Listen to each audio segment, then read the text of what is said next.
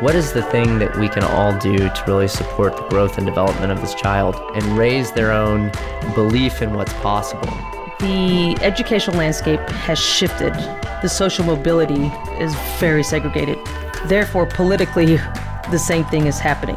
The decisions you make around that child's education are of paramount importance. What can we do that would make educators' lives better? How do we make change that you can see in the classroom? They don't have summers off. They're not on a break. Most of the time that kids are not in school, teachers are still working. To impact our urban public schools, to impact the life of a child. We really wanted to elevate the profile of our city, as well as elevate the opportunities that exist in education here. I'm Jen Maestas, and you're listening to Miss Education. Well, hey guys, it's Jen Maestas, and you're listening to Miss Education, and today I have a really cool guy on. His name is Mike Villarreal. He's from here in San Antonio. If you are from San Antonio, you have definitely heard his name before. He's got lots of experience in the city, at the city level, and at the higher education level. So I am going to give him an opportunity to just kind of tell his story, introduce himself. How are you doing today, Mike? I'm doing great. Yay, glad to be here. Thanks for coming today. Oh, Seriously. This is a treat. Thank you so much. I'm excited. You've asked me to tell my story. I am a recovering politician, so I may blow your whole schedule. No, do it. Let's go. No, I will keep it brief. So I was born and raised here in San Antonio and graduated from Central Catholic, went through Catholic's education my whole life until leaving for college to Texas A&M in College Station, where I earned a bachelor's in economics, took a year off to work for the Federal Reserve Board of Governors, working under Alan Greenspan with a group of economists studying our banking system, and then went to Harvard to earn a master's degree in public policy. Geez, that's not impressive at all, Mike. I don't know. Maybe we can start over. Just kidding. It was a great experience, and the whole time I, was just pinching myself. Couldn't believe I had this opportunity and these experiences of studying with some really incredible thought leaders in economics and public policy, and networking with folks who would go on to do great things. And eventually, though, I came back to San Antonio in 1997. And one of the reasons why I came back, I was, prior to this time, working in San Francisco and working in the field of public finance. But one of the reasons why I came back home was because I felt like even though I could enjoy great meals in San Francisco and the Bay Area, I way too often ate alone and really missed my community and my hometown. And so I made my way back, and it was a great decision to come back home because within less than 2 years, I met my future wife. Yay. And that absolutely was the best decision I have ever made in my entire life. And so I got to meet Gene Russell through some friends. We actually met at Bar America. Nice. And you guys know Gene Russell. I love your wife. Aww. It took all of about, 15 seconds into the conversation where I was like, oh, she's my people. Aww. We are a tribe. You will be my friend. That was all happening in my head as I silently nodded and said, because I'm awkward that way. Aww. But in my mind, I was like, you're my people. I like you. She's awesome. She is. And so we met in 1997, 98, sort of towards the turn of the year, and got married in 2000. I ran for the state representative seat of, at that time it was House District 115, and then it changed numbers during redistricting and is today known as 123. It's the seat that Diego currently holds. And so I ran for that seat in 1999 and won by one vote. Wow. Yes, I say I won by one vote. The whole story is that it was a special election. There were a number of candidates running. I was clearly an underdog, but on election day, when they had counted all the votes that had come in at that time, I was ahead by one vote. Nice. And so it was my photo that got ran on the front page of the newspaper. And this was essentially pre-Facebook. Right. And Imagine before that. campaigns Imagine had that world, real guys. websites. I Right. know. And it wasn't that long ago. It wasn't that long ago. I know. We're young. I like to think so. But yeah, getting your mug on the front page of the newspaper was a really big deal. Heck yeah. And so it sort of validated my candidacy and got people to think, if they hadn't voted for me, to really take a second look. And we ended up winning the runoff. Nice. 60-40.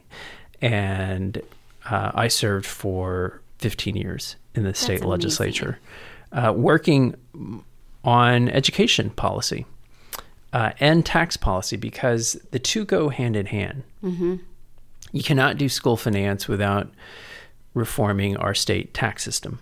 And so this session, we are currently going through a school finance session, and I am very encouraged by the House bill and how it is investing more money in our school system and targeting early education.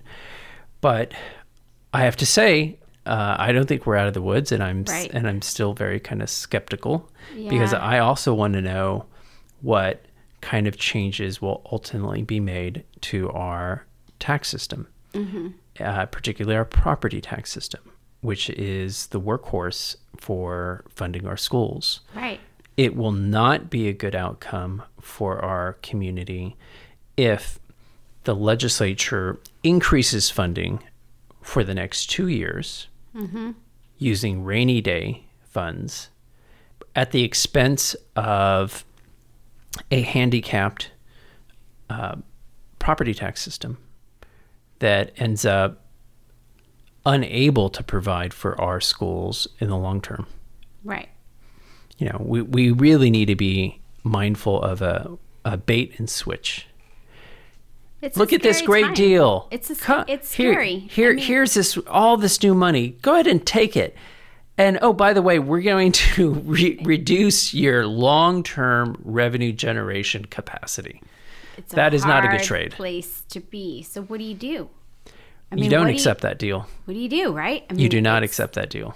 It's a mess. It's a mess. It's been a mess for a long time. It's important that people vote clearly, as you just demonstrated. And also, it's just important that everybody is listening and hearing and paying attention and understanding. And I think that's why we need an opportunity to come together and sit down and say, wait a minute. What looks good on the surface maybe isn't always as good as it seems. And it's a good step in the right direction, but the gap's not completely closed. So what do we need to do to keep the work going? Yep. This can't be a long-term solution, although in the short term, this is a really good thing. We need to be talking about school finance. It needs to be on the forefront of every education conversation, because it is ultimately going to have impact every single day that kids are in school. It is how we are going to attract the most talented people into our profession at all levels, from staff who do administrative frontline work, to teachers who are the most important element in an education system, to principals, to superintendents, to everybody in the system, that need to be well prepared and giving it them their all, and able to sustain their families as they're giving it their all for our children. Exactly. So I think we're both involved in creating a network of people where those conversations can happen. I hope that people listening to the podcast are not just educators, but especially educators, right? But not just them. The people who have their kids in our school system should listen to, because they are just as responsible for the climate that we're creating in our education landscape as teachers and administrators and everybody else. Everyone needs to, all the business community needs to be involved in the conversation. Anybody who has any hope of hiring local talent needs to be involved in the education conversation. And so I hope that there's more than just educators listening to the podcast, that it's everybody listening, right? And everybody having the conversations. I also think that the work we're doing with SALT, San Antonio Leaders and Teachers, is a great way for teachers to come and have some FaceTime with people who are like-minded and who share the same, or at least have seen the same challenges and can offer some solutions. So that's kind of where I see myself fitting in to creating opportunities for conversation. But you're in a really unique position too, because you're at UTSA. So tell us a little bit about your work at So after serving for 15 years in the legislature, I decided to run for mayor because our mayor was leaving to Washington, D.C., and that was quite an education. I had never run in a campaign that was citywide and that required me to cover so much territory, but also, unfortunately, touch so few voters, because in our city election, only about 11% of registered voters actually participate. That blows my mind. And so it was an interesting experience. I did not win that election, but I left learning a lot about the city, a lot of good things about our city, learning a lot about my own preferences of how I want to spend my time. How I don't want to spend my time. And so it was a great learning experience. Ultimately, I completed a journey that I had started a few years earlier, and that was completing my PhD in public policy, which I had started in 2012. And so I took a break from that, ran for mayor. That didn't work out. Was able to throw myself into my dissertation, finish that, nice. Cross stage in 2018, and get hired by UTSA in 2018 to create the Urban Education Institute within the College of Education and Human Development. And this is a real wonderful opportunity that every day I'm grateful for, because it gives me a chance to work at the intersection of public policy, education, and community development. Right. Because I get to work with educators, principals, philanthropists who want to be investing in what works for our kids. Right. Having conversations with policymakers who want to go to Austin and carry good education legislation that reflects our values and will make a difference for our kids. So it's a wonderful space to be in. It's also a very creative space, because I don't have any real constraints. Right. I have sort of my key metrics that I'm mindful of, like publishing, raising research dollars, involving students at all levels from high school to graduate school in my research, involving faculty of many different disciplines. And so these are metrics I have to keep an eye on, but I'm allowed a whole lot of leeway to create initiatives that allow me to hit these objectives. And so that can be a scary thing because it's an unstructured problem, but it is mostly, I find, a joyful experience to be creative and to use my time to make something that I think is just all good. Yeah. So which I couldn't always say about my time in the legislature. I don't know what you mean. 'Cause I mean, we certainly were trying to do good, but it's kind of a sausage making process. You know, Yeah. you don't really Yeah. want to watch what goes into it. No, don't tell me. You said like 12 things that I'm like, yes, that's so exciting. And I want to know more about that. So Okay. these were like the big words I heard. Okay, finance. So you're a money guy, right? You understand the finance. You understand the connection finance has to the levers we're trying to move. Thought leaders.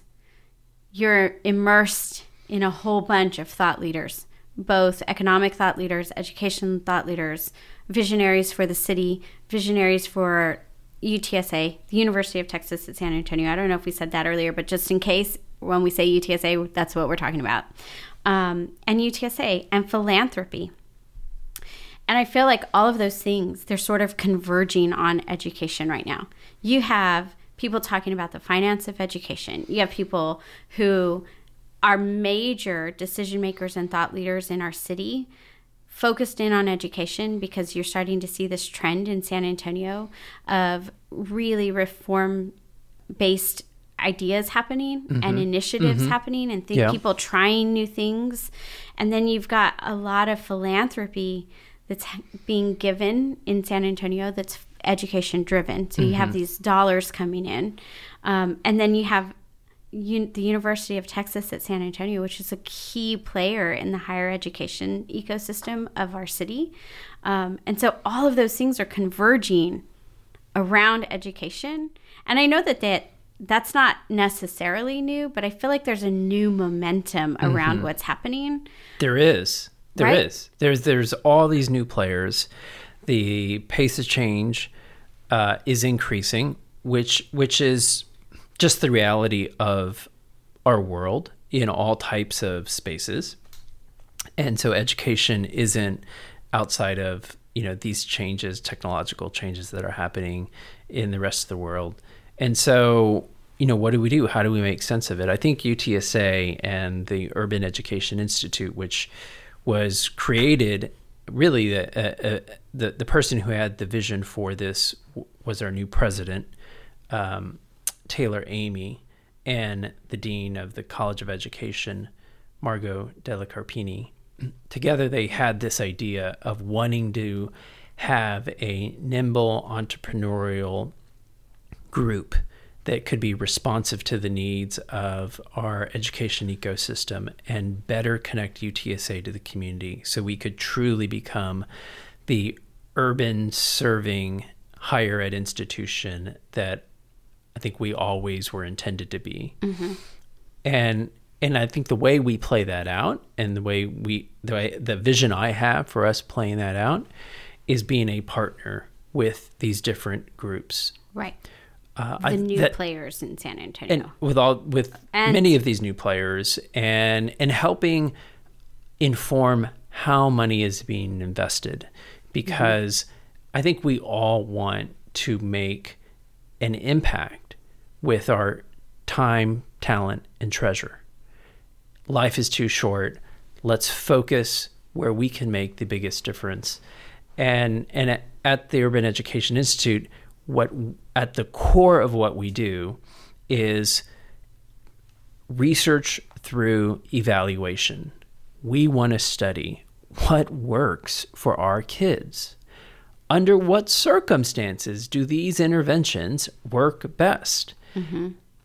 What subgroups of students really does this intervention match best to? And so we want to understand what works for different students and in different circumstances, so that folks who are investing their time, talent, and treasure can know how to direct themselves. And we can take those ideas and test them out in one area, but then make sure that they spread. And we take those seeds and those ideas, and we make sure they hit fertile ground throughout our entire community. I think that is one of the strategic positions for UTSA to play out, and to play that out through the Urban Education Institute. Yeah, and it kind of touches on an idea that I actually heard at South by Southwest this year. And that idea was that push-in ideas, they don't always work. Sometimes, you experience success, but they don't always work. And so I love that UTSA is San Antonio, and I feel I'm clearly biased. I will say that. I'm a twice graduate of UTSA. Go Runners. I absolutely, wholeheartedly loved both experiences that I had at UTSA. When I got to the university in 95, it was still very much an suburban commuter college. And I think the total enrollment was less than 30,000 students at the time. There was one on-campus living arrangement. It was Chisholm Hall when I got there. And then maybe my second year, there was University Oaks, and that was it. Those were your only two options for living on campus. Everybody else was commuting to the school. And it was on the outskirts, really, of San Antonio. It's at 1604 and I-10, which is right, it's pretty far north from downtown. And there was nothing there. And I know that there was nothing there because my family had just recently moved to pretty near, maybe like a 5 to 7 minute commute from UTSA. It was trees and coyotes. And Fiesta, Texas. Mm-hmm. Yep, I remember that. Fiesta, Texas had just come into being, which is an amusement park on the far north side of San Antonio. And it was that was it. There was nothing else there. But through those 4 years, I happened to be there at the right time because then they opened the UTSA downtown campus before I graduated. Brand new building right in the heart of downtown. Beautiful, by the way. Just a gorgeous building in downtown San Antonio. And I was working for the university. I was actually an orientation leader. And I got that job as soon as I got there. I went to orientation and I was like, dude, this is so much fun. Where can I sign up? How do I get involved with being an orientation leader? And so I started working for the new student programs office. Mm-hmm. Best boss I ever had, by the way, Chris Timmerman. I love you. Nice. Yeah, love. So did you do student orientation at the downtown campus? Both. Or both? Uh-huh. Okay. Yeah, because they didn't have their own office at the time. Mm. So I helped with that. Gotcha. So I just loved it. I loved it. And, location matters, and having this downtown campus creates a gateway for the residents who live south of downtown. It's a game changer. Or on the west side, yes. on the east side, because it's visible. You can pass by it. It's right there. It's Everybody at the heart knows of San where it's Antonio, and people can start thinking because they can see a college. Which is so important. It is. It is. Yeah. You have to see it. If you don't know what you don't know.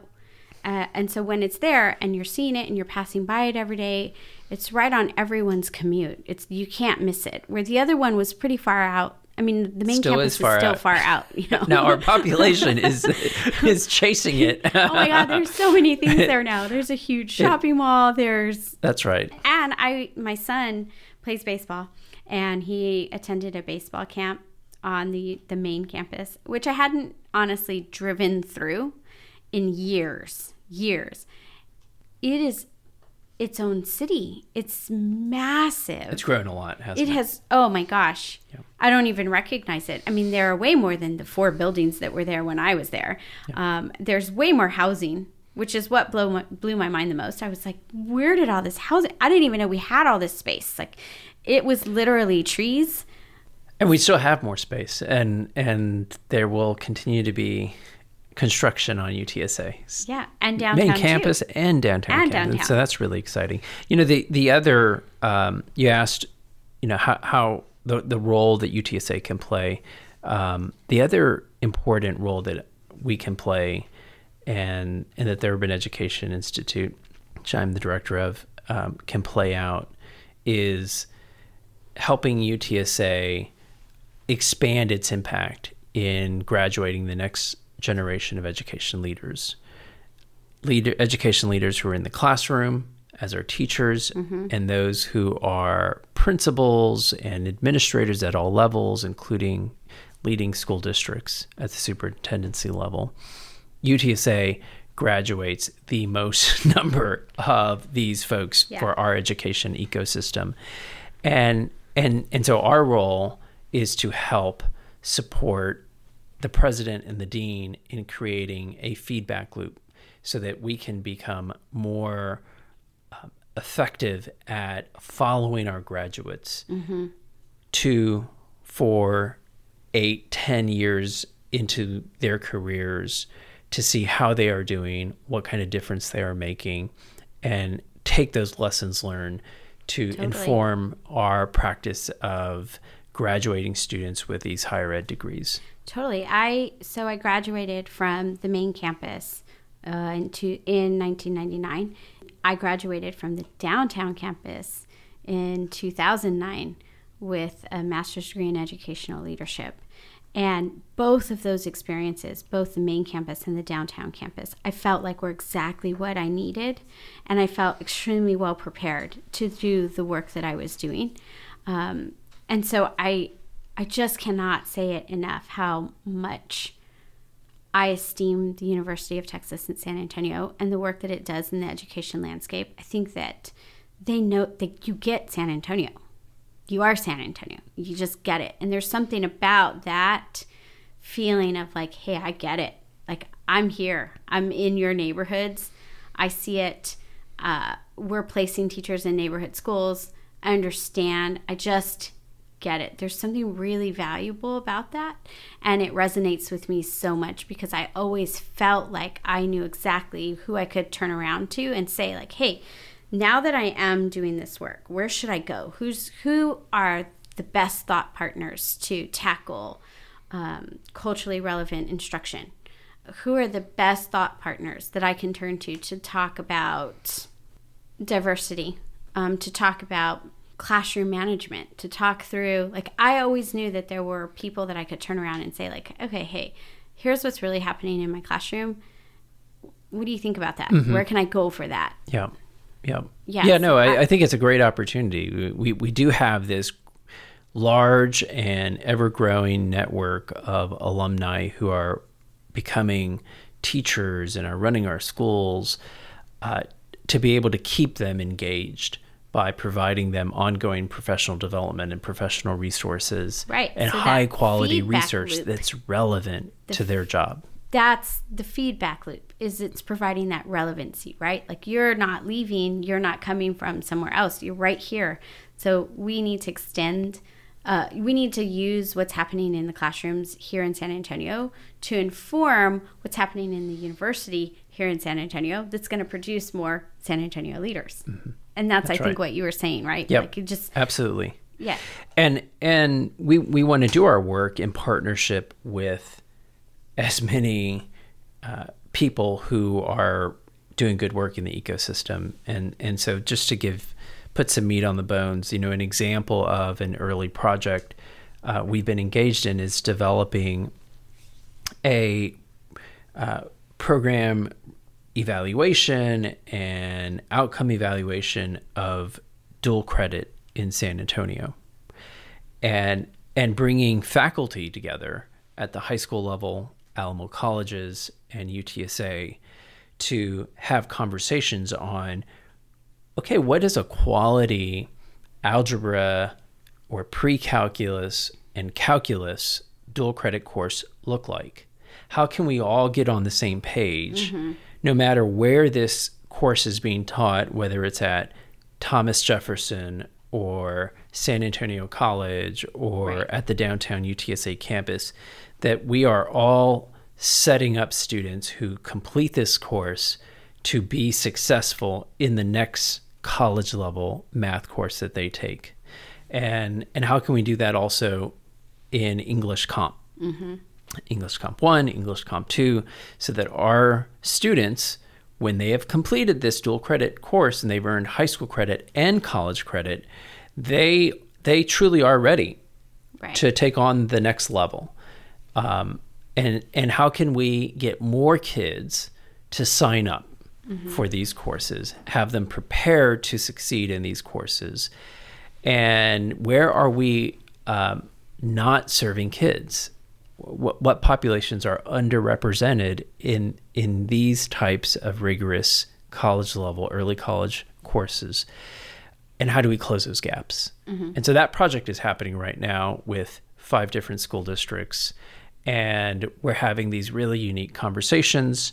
All this is happening in collaboration with Region 20 and the UP partnership, formerly known as P16. And we're doing good work because we're doing it together, and we're figuring out what our different strengths are, recognizing no one organization can be all things to all people. Right. And we're focused on what I believe is one of San Antonio's most important goals, and that is increasing the share of our people who pursue post-secondary education.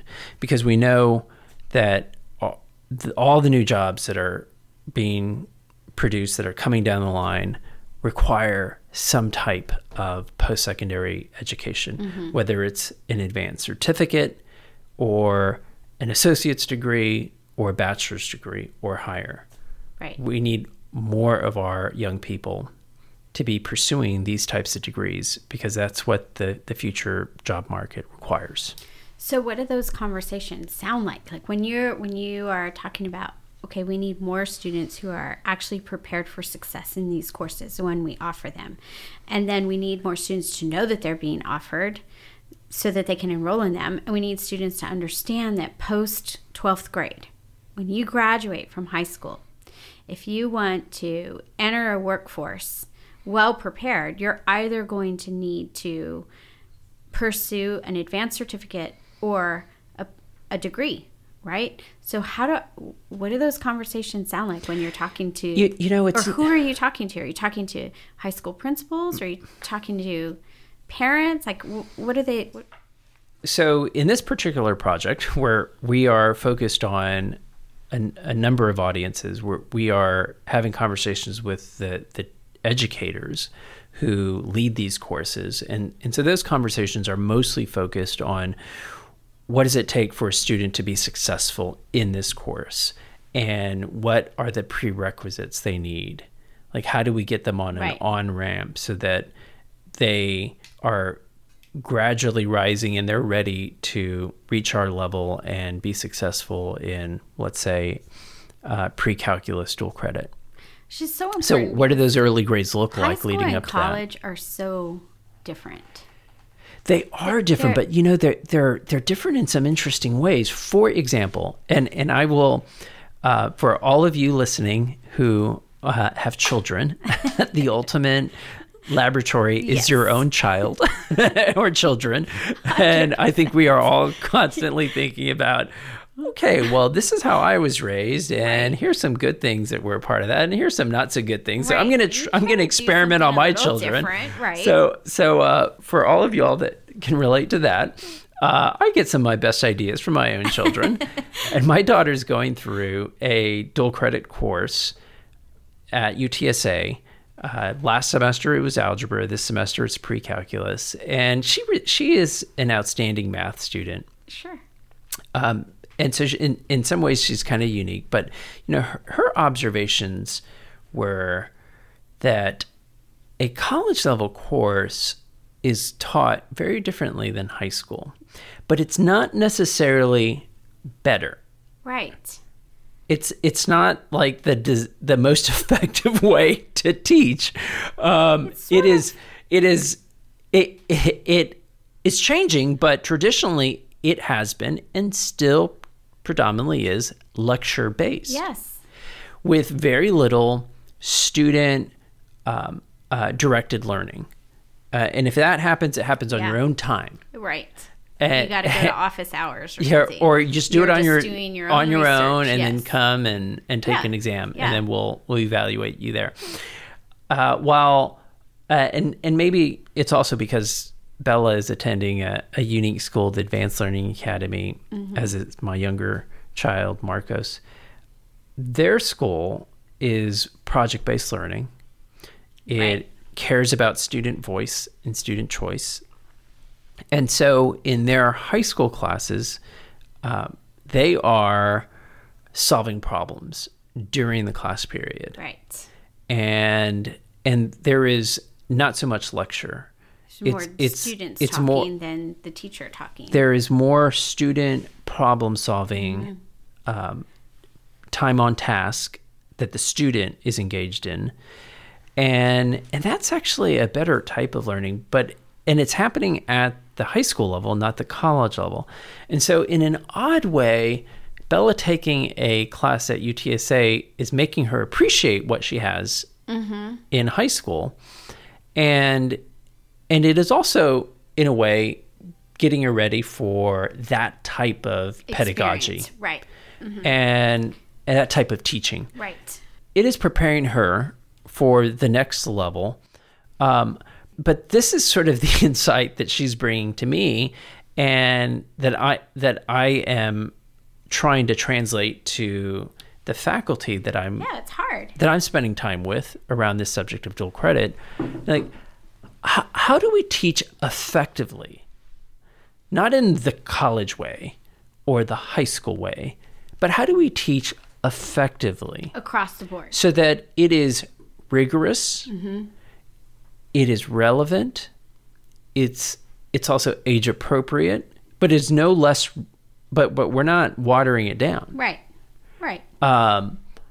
Because if we can do that while we have our children in high school, while education is compulsory, we can set them up for success so that they set their own long-term goals of post-secondary education and their long-term career goals. And they are their own engines for progress. But if we do that well before they leave our homes, right, we're not going to have to worry about them afterwards, because it is so much harder to try to convince an adult who is 18, 19, 20, holding down a job, trying to pay the bills for the apartment, utilities, trying to make ends meet, to stop working and go back to school. It is very difficult. It's one of the reasons why Carlos, my husband, and I, we tell our boys, like, I know you want to make money. I understand that. Like, you want walking around cash, right? You want a rainy day fund. You want to have money in your pocket so you can go do things with your friends. But once you start working and you are accustomed to that pace and you're accustomed to the paycheck, and then it's really hard for you to step away and say, well, I'm not going to earn that money so that I can go to school. And so we're like, you're not having a job. I'm sorry. I love you. At this moment in time, if you need something, you're going to come to us, and we're going to work on whether or not we can give you what it is you think you need. But that's a danger, I think. Once you enter the workforce, it's hard. It's a hard thing to balance work and school life again at the college level, to give up your opportunity to make money. It's a hard thing. It is very hard. Increasingly, it is the reality. And so how can we set up our kids for success, even those who have to work? And so how can we make sure that they leave high school with marketable skills in the fields of study they are interested in, so that they can have a job, if they need a job, that's in their related field of study. Because that kind of work, coupled with learning, can be very enriching. It can make their learning much more impactful. It can be deeper because they have experiences to apply that learning to. Right. What happens for most of our children, particularly for kids who are first-generation college students, who are coming from families that are like mine, didn't go to college. Right. Our kids who have to work while they go to college end up tossing pizza, flipping burgers, working in restaurants. Right. And those kind of work experiences actually subtract. They don't add. They take time away from study, and they don't add to the study that they're engaged in the classroom. Totally. And so I think there are some, college is changing, and we have to study what's really happening and tweak it where we can.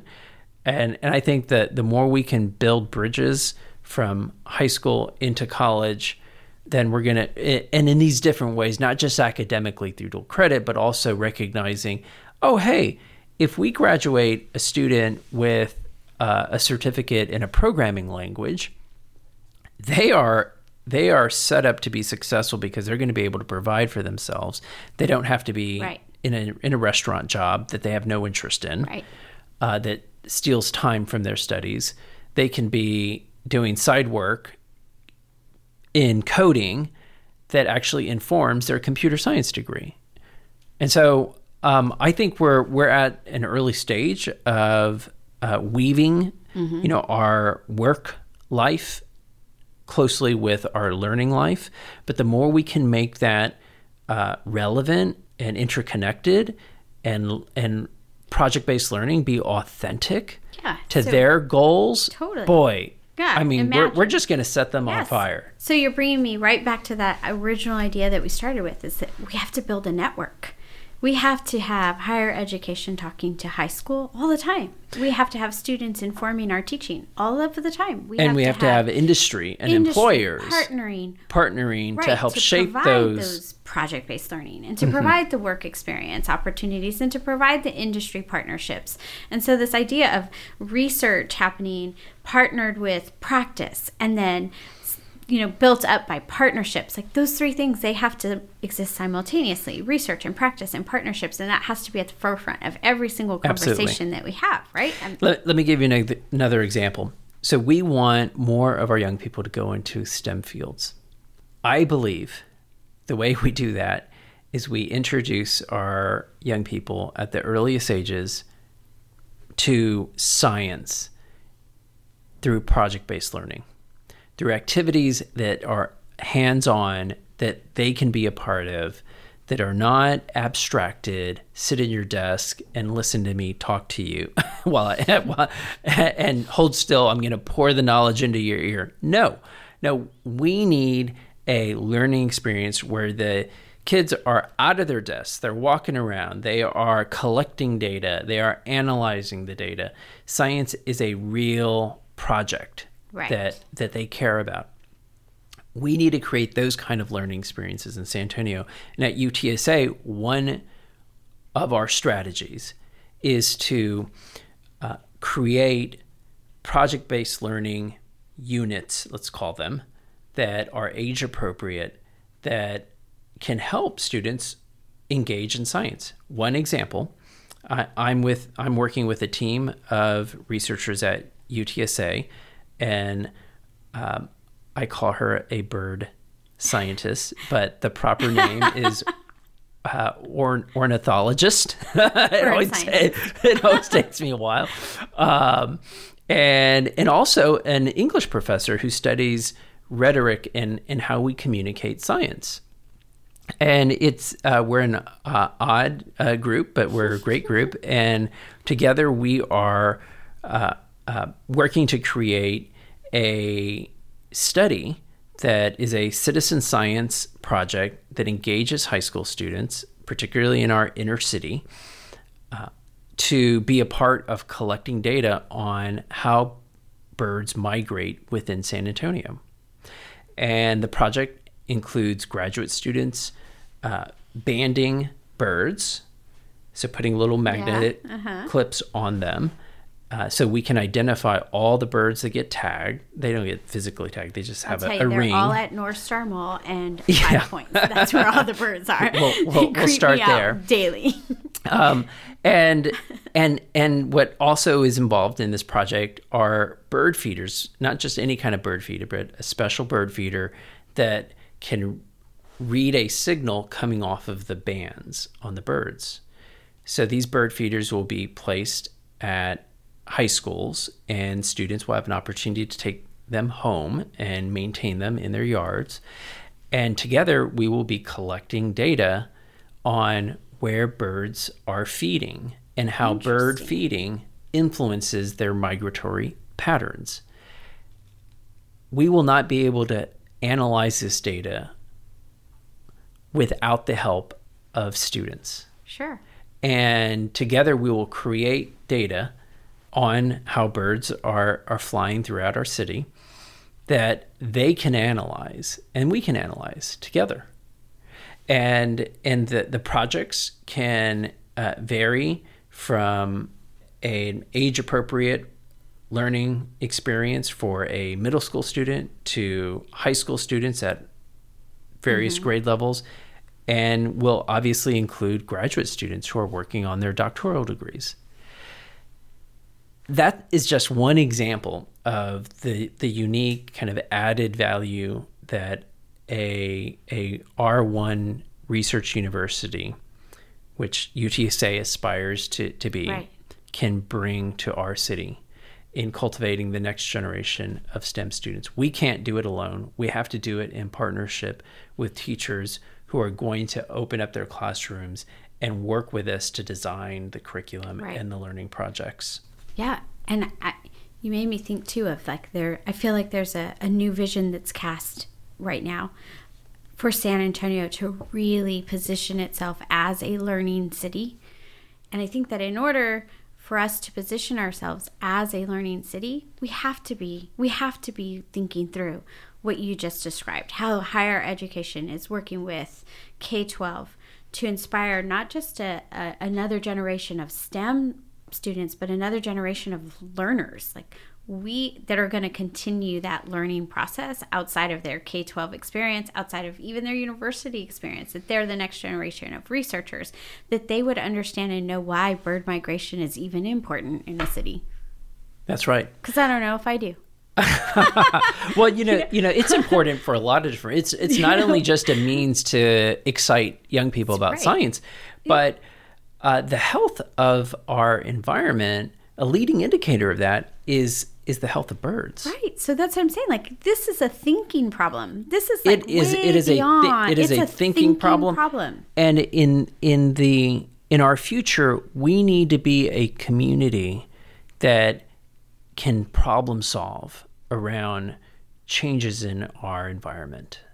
And so the more capability we have as a people to respond to a drying environment, to an environment with less water, to an environment with many more days above 100 degrees, the more adaptive and stronger we will be. Right. And this is a conversation that is not just about what kind of job do you want to have or what kind of money do you want to make. This is like, what kind of life do you want to live? And what kind of place do you want to leave for the people that come behind you? These are big conversations. That's right. These require lots of deep thinking. And that's what's exciting to me about the conversation with the Urban Education Institute and how it could partner in practice with what's already happening. And that's why I said I feel like there's this different kind of momentum in our city involving the education landscape, where it doesn't feel like it felt 15 years ago. Oh, absolutely. Couldn't agree more. You're absolutely right about that. I mean, just think about all the new players in the education ecospace that are active today. It used to be, it was just when you thought of schools, you thought of, well, there's teachers and their principals and their superintendents and it's parents take their private. That's school. right. There's a private school system, and a public which school is system. predominantly a Catholic education system, and then there's a public school system. Right. Today, it is so much more complex. There are many more actors. There are community-based organizations. There are nonprofits. There are philanthropies. There are industry groups. There are charter schools. There are different types of charter schools. There are public schools that are open enrollment.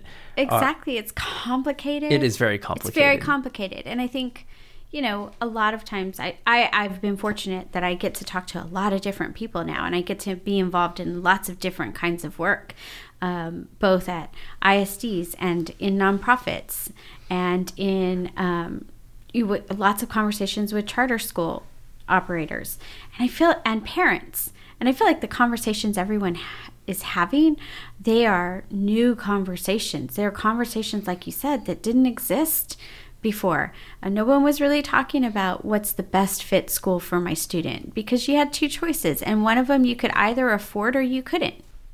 That's right. That's it. Like there wasn't a conversation about best fit. It was a conversation about what can I afford, right? And where do I live? Like, that's how I determine where I'm going to go to school. So I feel like in order to become a learning city and a thinking city, that we're in this unique position, and these conversations are all new conversations, but they're tricky conversations because the institutions that existed are now being challenged, right? And so you have like this weird, awkward, now we're sharing the same space with each other, and sometimes that can be uncomfortable. So I feel like some of those conversations are hard to navigate. Our policies are in flux. Yes. So they haven't. They're not. Hopefully they will settle at some point. but we're trying new things, and this added complexity is not all good. No, it's hard like, to understand. It's hard to understand, and it's also hard to evaluate. Is this school making a difference for its students, or is it just attracting a special group of students? Right. How do we evaluate that? And time is not necessarily on their side yet, because they haven't fully existed for very long. Well, that's true. You've got a system of schools that haven't been around since the early 1900s, and you have a system of schools that's been around for 20 years. Yeah. Time's not exactly on their side yet. No, that's true. But there is there is data, and we can analyze it. But we have to do it together, because ultimately we have to make decisions that are in the best interest of our students, not in the best interest of the new kid on town in terms of the new type of school that just showed up. And that's where the conversations get tricky. Yeah. You know? And how do we make sure that all kids have access to a quality education, even those that have special needs, even those that are experiencing behavioral problems? We cannot allow an unregulated Wild West sort of arrangement to exist where these students, who we know are more costly to serve, get pushed out and end up in a kind of a second class status in our education ecosystem. Right. And so to sort of make sure that doesn't happen, you have to have the networking. You have to have the network and mentality. So it goes back to your network idea. To the network idea. Like, you have to be talking to each other and pushing each other. And we have to have a civilized conversation. Totally. We have to bring our beliefs to the table and acknowledge them, but also we have to get beyond our beliefs and say, okay, if we both can't be right, so how do we test this? Where do we meet in the middle? How do we collect data to really test what is best for our children? And we can't villainize each other or villainize anyone who brings to the table a new idea or a new thought, a new way of doing something. Like, we have to be able to say, all right, let me think about how I can meet you where you are and test that theory out. In a safe way, in a way that doesn't hurt kids or teachers, in a way that doesn't hurt our cities. We now, that's not to say we can't be risk taking. We absolutely you have to be, because our historic educational achievement levels are unacceptable. The old way is unacceptable, and we absolutely do need change, but we need to be thoughtful about it, and I believe we can be. I think, I'm a big believer in playing to strengths. Yeah. And this isn't my idea. I actually stole it from Graham Weston, and that is the idea of having a city that plays to its strengths. The entire city plays to its strengths. I think one of our core strengths as a city is that We are a city of people who know how to get along and partner and collaborate. We're a very respectful city. Yes.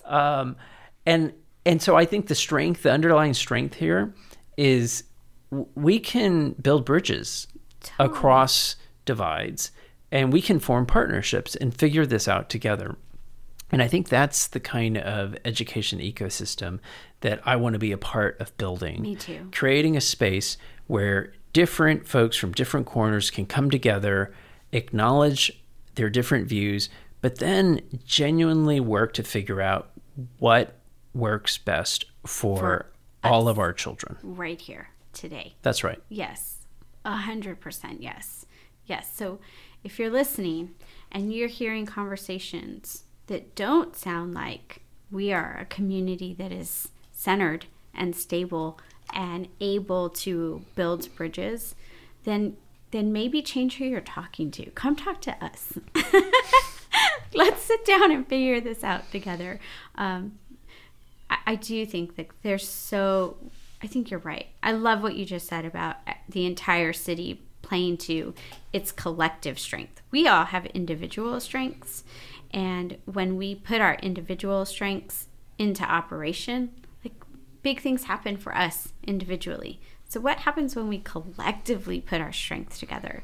I mean, that's the potential of where we are right now. Like, that's the momentum we're trying to capitalize on, right? Like, we're at this critical point where we can say, gosh, collectively, we're in tune. Like, we all want the same thing. We want it to get better. We recognize the same stuff. We know that the old system of doing things isn't working. It hasn't historically proven true.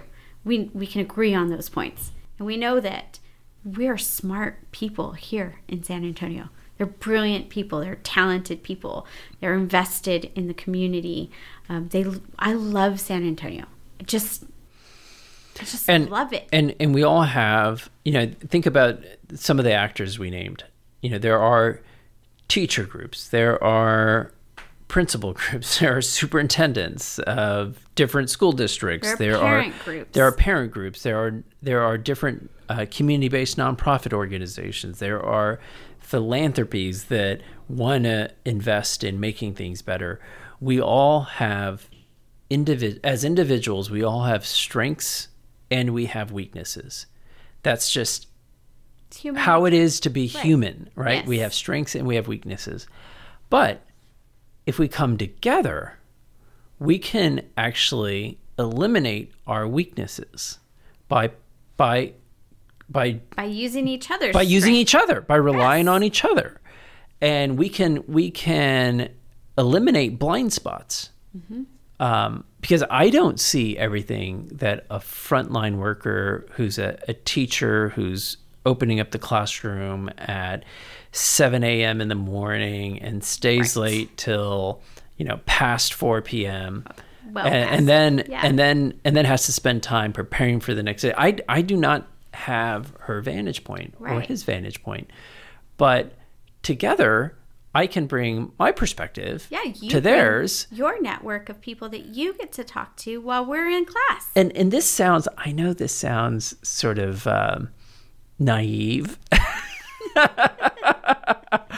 but it's true. It is true. And I think right now we are living through a really tough political time. Yeah. Where definitely our politics can be so uncivilized, divisive, angry. Yes. People and they feel so personal. Can be very tribal. Yes. If you're not part of my tribe, then you're wrong. And everything my tribe says is right. Yeah. That's not actually how to problem solve. No. I believe San Antonio has it in its DNA to get beyond that. And we can't lose sight that ultimately what we all care about requires us to get beyond that. And that is the long-term interests of our young people. Couldn't have said it better. Thank you so much for sitting down and talking with me today. I love getting to do this. I think that the conversations are always fun to have, and I always walk away with a little bit of a deeper perspective. I already told you I love UTSA. Thank you for doing the work that you're doing there. I think it's critical, and I think it's been my pleasure to be here. I appreciate you taking time out of your day. Well, it's been a treat for me. Thanks for inviting. So you guys, thank you for listening today. We appreciate you listening. You can reach out to us on social media. I am on Twitter. It's at Miss Education SA. You can find San Antonio Leaders and Teachers on Facebook and on Instagram. And where can we find you, Mike, if people want to reach out to you? Well, they can find me at UTSA in the College of Education. I have a website there. And by the end of this summer, the Urban Education Institute will have its own website. Sweet. Where you can see all of our work and our projects. So you guys, we want to hear from you. So when you have time and you have a question or you want to give us a shout out, do it. We'll see you soon. Thank you. I'm Jen Maestas, and you're listening to Miss Education.